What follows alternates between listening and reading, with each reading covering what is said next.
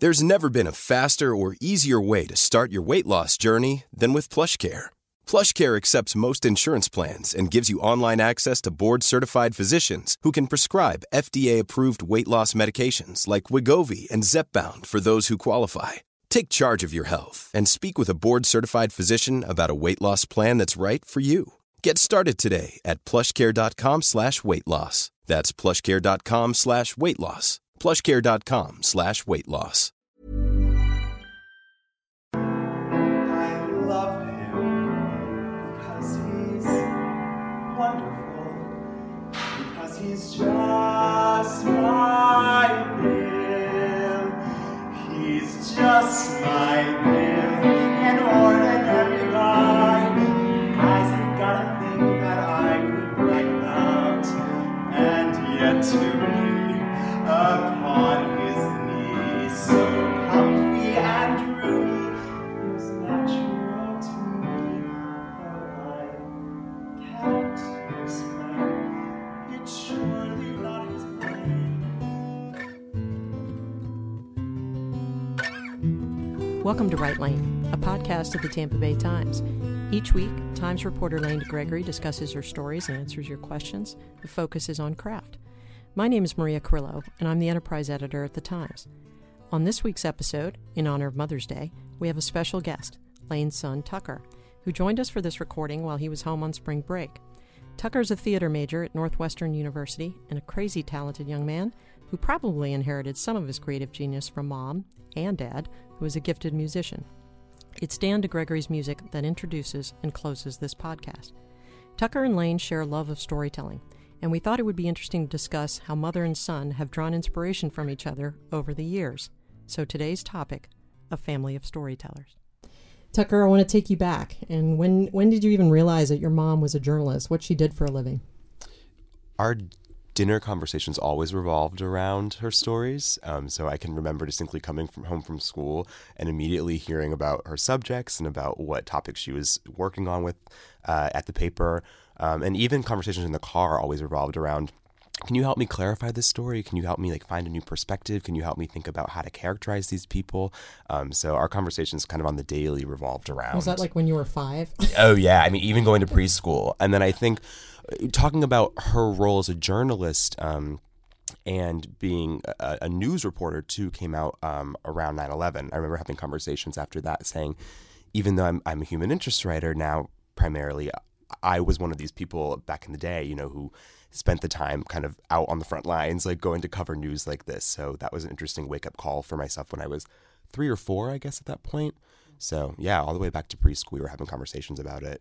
And you guys, you were telling funny stories about, so mom's reading children's books, and you guys are dissecting narrative arcs and trying to figure out characters' motivations and things like that. Yeah. Go ahead. We used to drive his brother crazy because he just wanted to get on with the story, and Tucker and I would stop and talk about why this character did this or what they were thinking at that period in time. And he and I were very into the backstories of things, and his brother was like, just turn the damn page.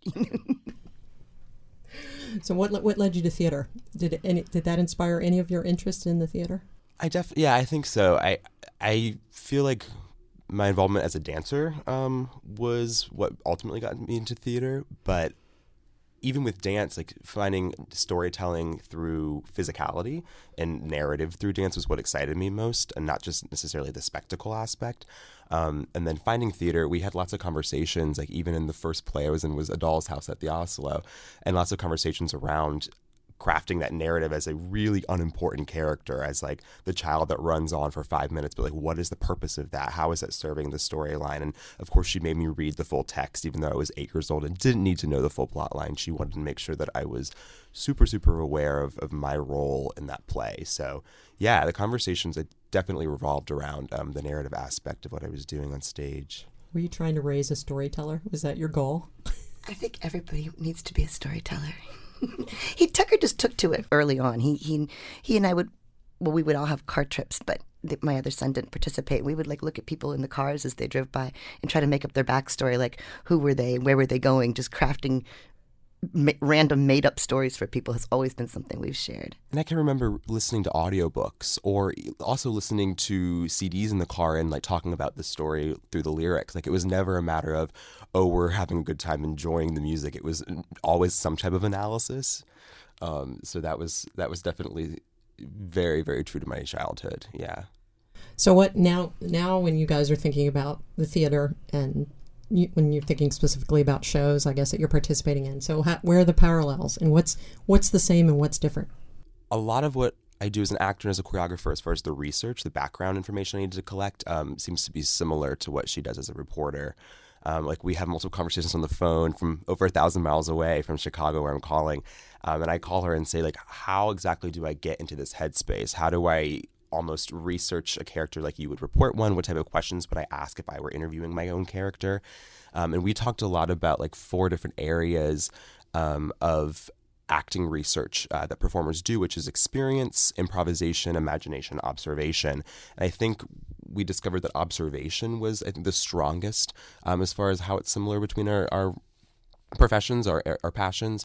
So I try to pull from similar things that she's doing as a reporter as far as being really astute, looking at details and physicality of people that I encounter, using that as inspiration for characters, doing dramaturgical work, so looking at like the context of the world, the characterization and the relationships that people are building, using that all to kind of fuel my character work. And that's what so Mom comes home all the time talking about Elmer Wright or whoever the character might be, and you guys are talking about, what's his backstory, what's he like. You're having all those kind of conversations. Yeah, absolutely. She was always really transparent about the stories she was writing. Even from a young age, she, I think, thought of the stories that she was writing as cautionary tales. So she would be really, really adamant about making sure we knew what prostitution was and what sex offenders, who sex offenders were, and the different types of worlds that were beyond what I was growing up in. And I think that also led me to not only understand her stories more and her subjects more, but also be interested in trying to embody different characters who were not at all close to home. I love how you talk about, because I've read some of the Tucker writings too. So I love how you talk about how your mom's, habit of, she just didn't want to make judgments about people and taught you guys to ask a lot of questions and not make assumptions. And so it sounds like you're doing the same thing now when you think through a character and you're trying to do the same thing. You're trying to figure out what this person's really about and bring some nuance to it. Absolutely. And I think naturally a lot of the characters that we're working with in my acting classes and in the shows we're doing on campus are really different from who we are and distant from our own lives, and easily judgeable. And my professor is quick to stop us and say, if you make judgment, the audience has no possibility of being empathetic to them or being not judgmental. So I think approaching it from that standpoint was really, really important. So Lane, has it been like, so this is cool for you, having somebody who... I can't stop smiling. Yeah, no, but I don't mean this podcast with Tucker, but I mean like watching Tucker grow up. And I mean, it's cool for me. I watched him on Facebook. But like watching him grow up and sort of embrace this role, and then you guys have this thing in common where you can talk about this and talk about the story, really, right? Absolutely. And character, I think, has been a big part for both of us. Like, I've always tried to figure out, what's going on in my character's head, whether I have to interview them to ask that or just imagine that mindset might be so that it will provide some truth to my writing. I think Tucker is very passionate about that in terms of, like, who is this character I'm playing right now, not just reading the lines, but where did they come from? How did they get to this place? How would they react in a certain place? And he does a lot of work building that character. I hadn't thought about the physical aspects of it as much. I don't really pay much attention to that, but Tucker's a very physical actor, which comes, I think, from his dancing background. And so I think I learned to pay a lot more attention to the way people move and gesture and things like that as they navigate the world through watching Tucker. And what it says about them, I guess. Absolutely. Sort of how they, yeah. All right, so, and you guys, what are your parallels? When you think about the theater and journalism from your perspective, what are the parallels? I mean, at the most bottom line, it's the same thing, right? It's telling a story about strangers to convey something to an audience of other strangers. So he gets I don't know if it's the benefit or the detriment of having a live in-person reaction, whereas, we we don't get that. We're writing in a bubble and not seeing anybody react till after the product is already finished. But I think the act of gathering the information and figuring out how to tell the story is very similar.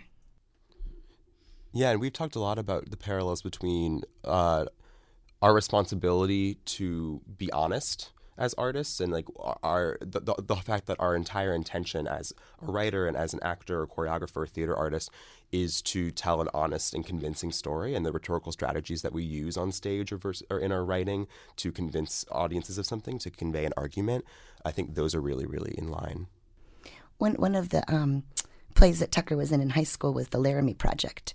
And I think that was when we really started talking about these parallels, because that story is about Matthew Shepard, who got killed because he was gay. And it was made, well, you can explain that better than I did, how it was made by exactly with the process of what we do to interview people. There's this fairly new genre of theater called docudramas, and it's actually seen in film too, and in some novels too. But so the idea of a docudrama is the playwright, in this case Moises Kaufman and the Tectonic Theater Project, and they go and collect a set of interviews across a period of time and then create the dialogue solely from those interviews.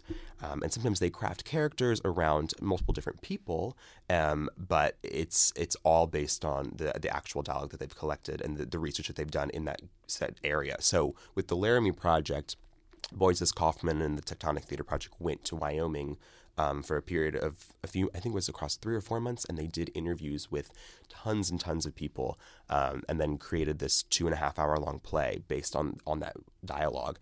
And it's amazing. I think we've had conversations about this, but just how strong humans are naturally as storytellers, like the fact that we have an innate desire and capability to storytell, and that we could create a full play off of dialogue with very, very little editing, and very little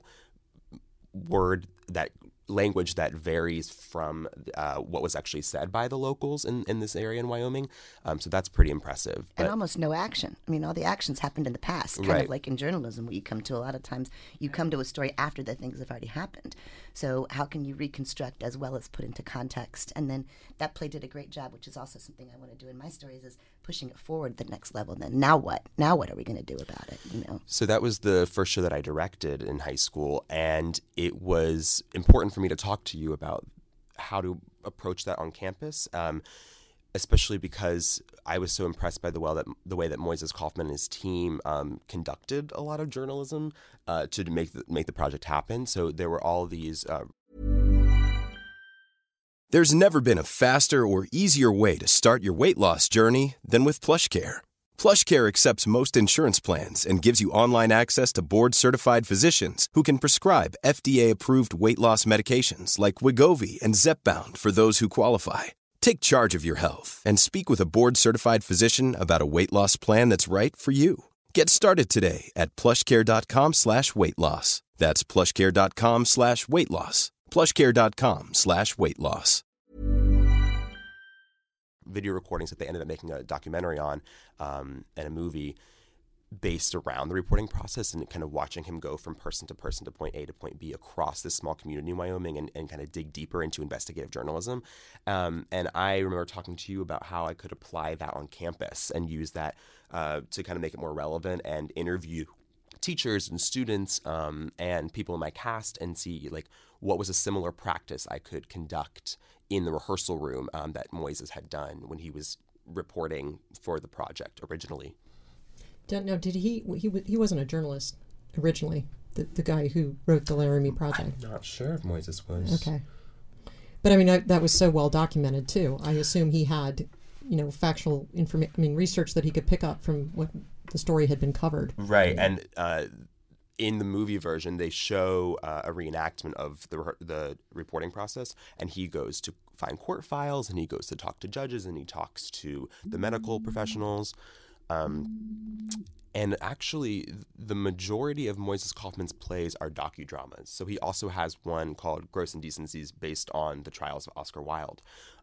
So he is like this playwright at the forefront of this genre, kind of combining journalism with theater. And you guys had found some connections, right, with playwrights who were journalists. So you, Yeah, we were talking last night. Tucker's especially into musical theater. And I said, hey, the very first American musical that was ever produced was Showboat. And that was written by Edna Ferber, who was a journalist in Milwaukee. Is that right? We looked it up because he wasn't sure. And I kept saying, no, all these other people. So talk a little bit about what we found out. But it was kind of amazing to me. Yeah, through our research, we were finding out that like the three most prominent American playwrights of the 20th century, being Tennessee Williams and being Arthur Miller and Eugene O'Neill, were all journalists at one point, to varying degrees, but they all started with different jobs as writers and reporters for newspapers. which you can see why, in a way, it translates pretty well, Absolutely. I would think. We didn't find any that went the other way. So you're putting on a performance. You're doing all those things that you're trying to do with your stories, too. You're building character, and you're trying to get the audience to follow along, and you're trying to find that moment. You know, you're putting them in a place, in a moment in time. Of course, like Hamilton, right? That life coming, life imitating art, art imitating life, whichever way it is, and back and forth again. So, I mean, like, that must be fun, too. When you watch Tucker perform, it's like it's all the things in your head are naturally getting in. Oh yeah, fired up. absolutely. And I think learning enough, like one of the things I really like about watching him on stage or watching any stage play is like how little you can give the audience at the beginning to make them want more. And this idea of like not getting the opposite of the inverted pyramid, right? Not giving all the good stuff, all the important information at first. So you give them these little teases or like a little cliffhanger of some kind, just enough. And then once you can hold them, you can go back as far as you want to go, to tell the other information. But I think I've paid more attention to that since I've been watching your plays. So these conversations that go back and forth, what is that like when Tucker's working on a play and you're working on a story, when you guys still sort of picking each other's brain? Oh yeah, and I'm so happy it hasn't stopped when you moved away, because he and I are both very much night owls, and so our conversations in school time were usually 11, 12, 1 o'clock in the morning when my husband and his brother were asleep. That was our time. But it's kind of still become that. I mean, even though he's at school, he's an hour behind me, so he'll call me at 1 in the morning, 2 in the morning, and we'll talk. And it usually starts out talking about what you're doing in your plays, but he always runs it back to like, what's up with your story? What's going on with your people? And I think it's really easy for us to find parallels between stories that you're doing now about people modern day and the stories that have been told for hundreds of years that I'm exploring in a lot of what I'm doing in acting class is about modern day new work, but also, of course, the classics, and finding parallels between those seems to be really natural. That's fun that you guys still do that. You still break it down. It's a treat. I mean, there's not a part of me that was disappointed that my children did not go into journalism, but I'm so glad that I have something I can connect with what he's chosen for his profession as well. Especially these days, you're thinking now. I'm going to have to move in with him one day. Now, it's not like the theater is a safe bet either, but yeah. Theater's been around longer than newspapers. It'll still be around. What are some of the shows that you guys, aside from the Laramie Project, which we talked about, what are some of the shows that you guys have really connected on and felt like, they were just great stories come to life? I think one of the ones I enjoyed most was I Hate Hamlet. And maybe because I love the writer of that play, Paul Rudnick, is a New Yorker writer who I've been following for years as a writer. He's like a fabulous writer, and this is his first play, I believe. And not only was it hilarious, but it put things in this intergenerational context, which was so interesting. And Tucker got to play an old drunk man, and so that was kind of cool. But talk a little bit about that, because that story was multi-layered in terms of the context of it. And Tucker's like, well, yeah, Mom's written about old drunk guys many times, so I will. I got this. Right. No, that story is about a young actor, a modern-day actor, who moves to New York and is given the opportunity to play Hamlet in Central Park in a production. He's really resistant to it. He's originally a TV actor, and he doesn't want to do anything on the stage. And he ends up renting the apartment that John Barrymore owned when he was playing Hamlet generations before. And the ghost of John Barrymore, who I was portraying, haunts this young actor and basically convinces him that Hamlet is the best role that any actor could ask for. It's a really debaucherous play. It's really, really, really fun. Lots of great comedy. But yeah, very multi-layered and very interesting as far as the intergenerational conversation. So what, if your mom were to write a play, what do you think? What could it be? Well, of course, I still like Romeo and Julio. Right, I think that don't is give a that away great- now. Shh. I'm telling you, man, that is a good play. That's been our idea for a long, long time. She's talked a lot about writing a musical adaptation of Princess Bride. That's a conversation we've had. There you go. That would be, you could pull that off. That was Yeah, pretty, yeah. yeah. I inundated Tucker with Princess Bride when he was growing up, and especially the idea of it being a story within a story. Very meta. Yeah, Very it meta. is. So what's been your favorite performance, Lane, watching Tucker grow up? Well, I think the very first one blew me away because were you in 6th grade? And they did Guys and Dolls. Yeah, 7th grade was Guys and Dolls. We did Millie, 6th grade. Okay, I think Guys and Dolls was when you were because he was so little and he was playing this like Marlon Brando Sky Masterson role. But watching him sort of inhabit a role. Right, just watching him transform himself as even a little guy, like even a 12-year-old, and be able to. He also choreographed that show, which is one of the first ones you choreographed too. And I still don't know how you do that. I have no idea how you can just come up with movement for a cast of 40 12-year-olds who can't dance and pull that all off, But pulling them into the story through their movement and dance too. Even the kids that weren't acting were in the ensemble there, and that was pretty cool to watch him command that. I just listening to you guys talk, I can imagine, so growing up, your mom's coming home and talking about all these people that she's writing about, and if you're not holding back, and you're telling them, because you like people with lots of warts and problems and things, and so you're coming home and you're like, and that must sort of fuel your love of character, like that the most interesting people sometimes are flawed, and that it's. And then, like you said, then you're going to move into the theater, and then you're going to try to inhabit some of these folks and try to understand their motivations. That must have been actually a pretty good grounding. Well, it's interesting because I think one of the things that drew me to theater as a little kid, and I think probably you too as well as most people, is the spectacle aspect of it and this kind of refined, beautiful, exciting eye candy. And what I've been learning a lot about in school now, especially with my choreography, is the antithesis of that. And especially with my choreographing, a lot of my professors are like, you choreograph really well for marginalized emotions. And I sat back and thought, what a coincidence. Yeah, so I remember calling you and saying, my choreography professor just said I choreograph for marginalized emotions. And that was like a really strong light bulb moment for both of us, saying that's something that I grew up with, that's something that I'm inspired by, that I didn't know I was inspired by, but kind of falling back to that side of storytelling, which is so different from the spectacle aspect. And I think, too, I remember even when you guys were little kids, there was one week where I went to interview homeless people living in tents downtown, and then the next day I was interviewing a gubernatorial candidate, and this idea of, reminding you guys that we're so in the middle.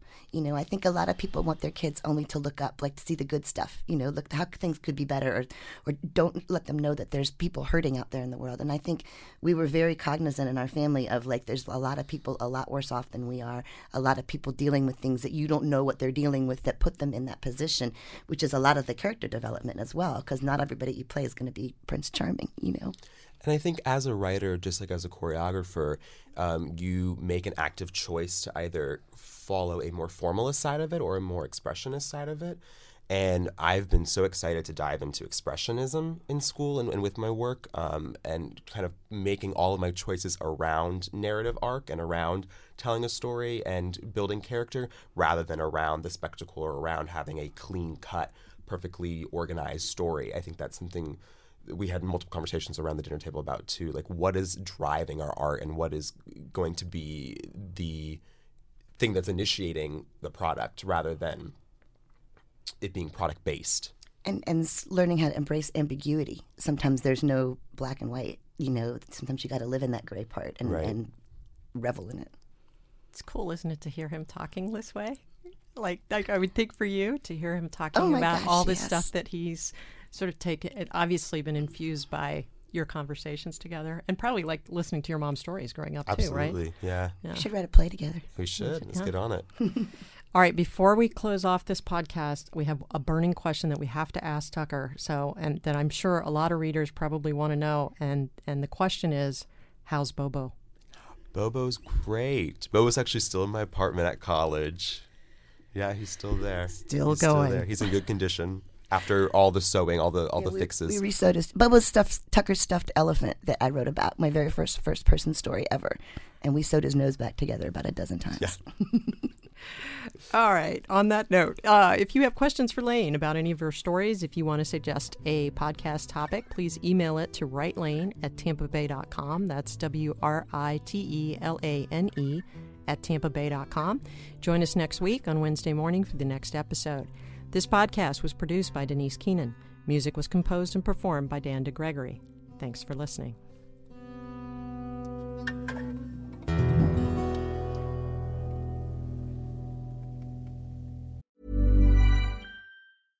Imagine the softest sheets you've ever felt. Now imagine them getting even softer over time. That's what you'll feel with Boll & Branch's organic cotton sheets. In a recent customer survey, 96% replied that Boll & Branch sheets get softer with every wash. Start getting your best night's sleep in these sheets that get softer and softer for years to come. Try their sheets with a 30-night guarantee. Plus, get 15% off your first order at bollandbranch.com. Code BUTTERY. Exclusions apply. See site for details.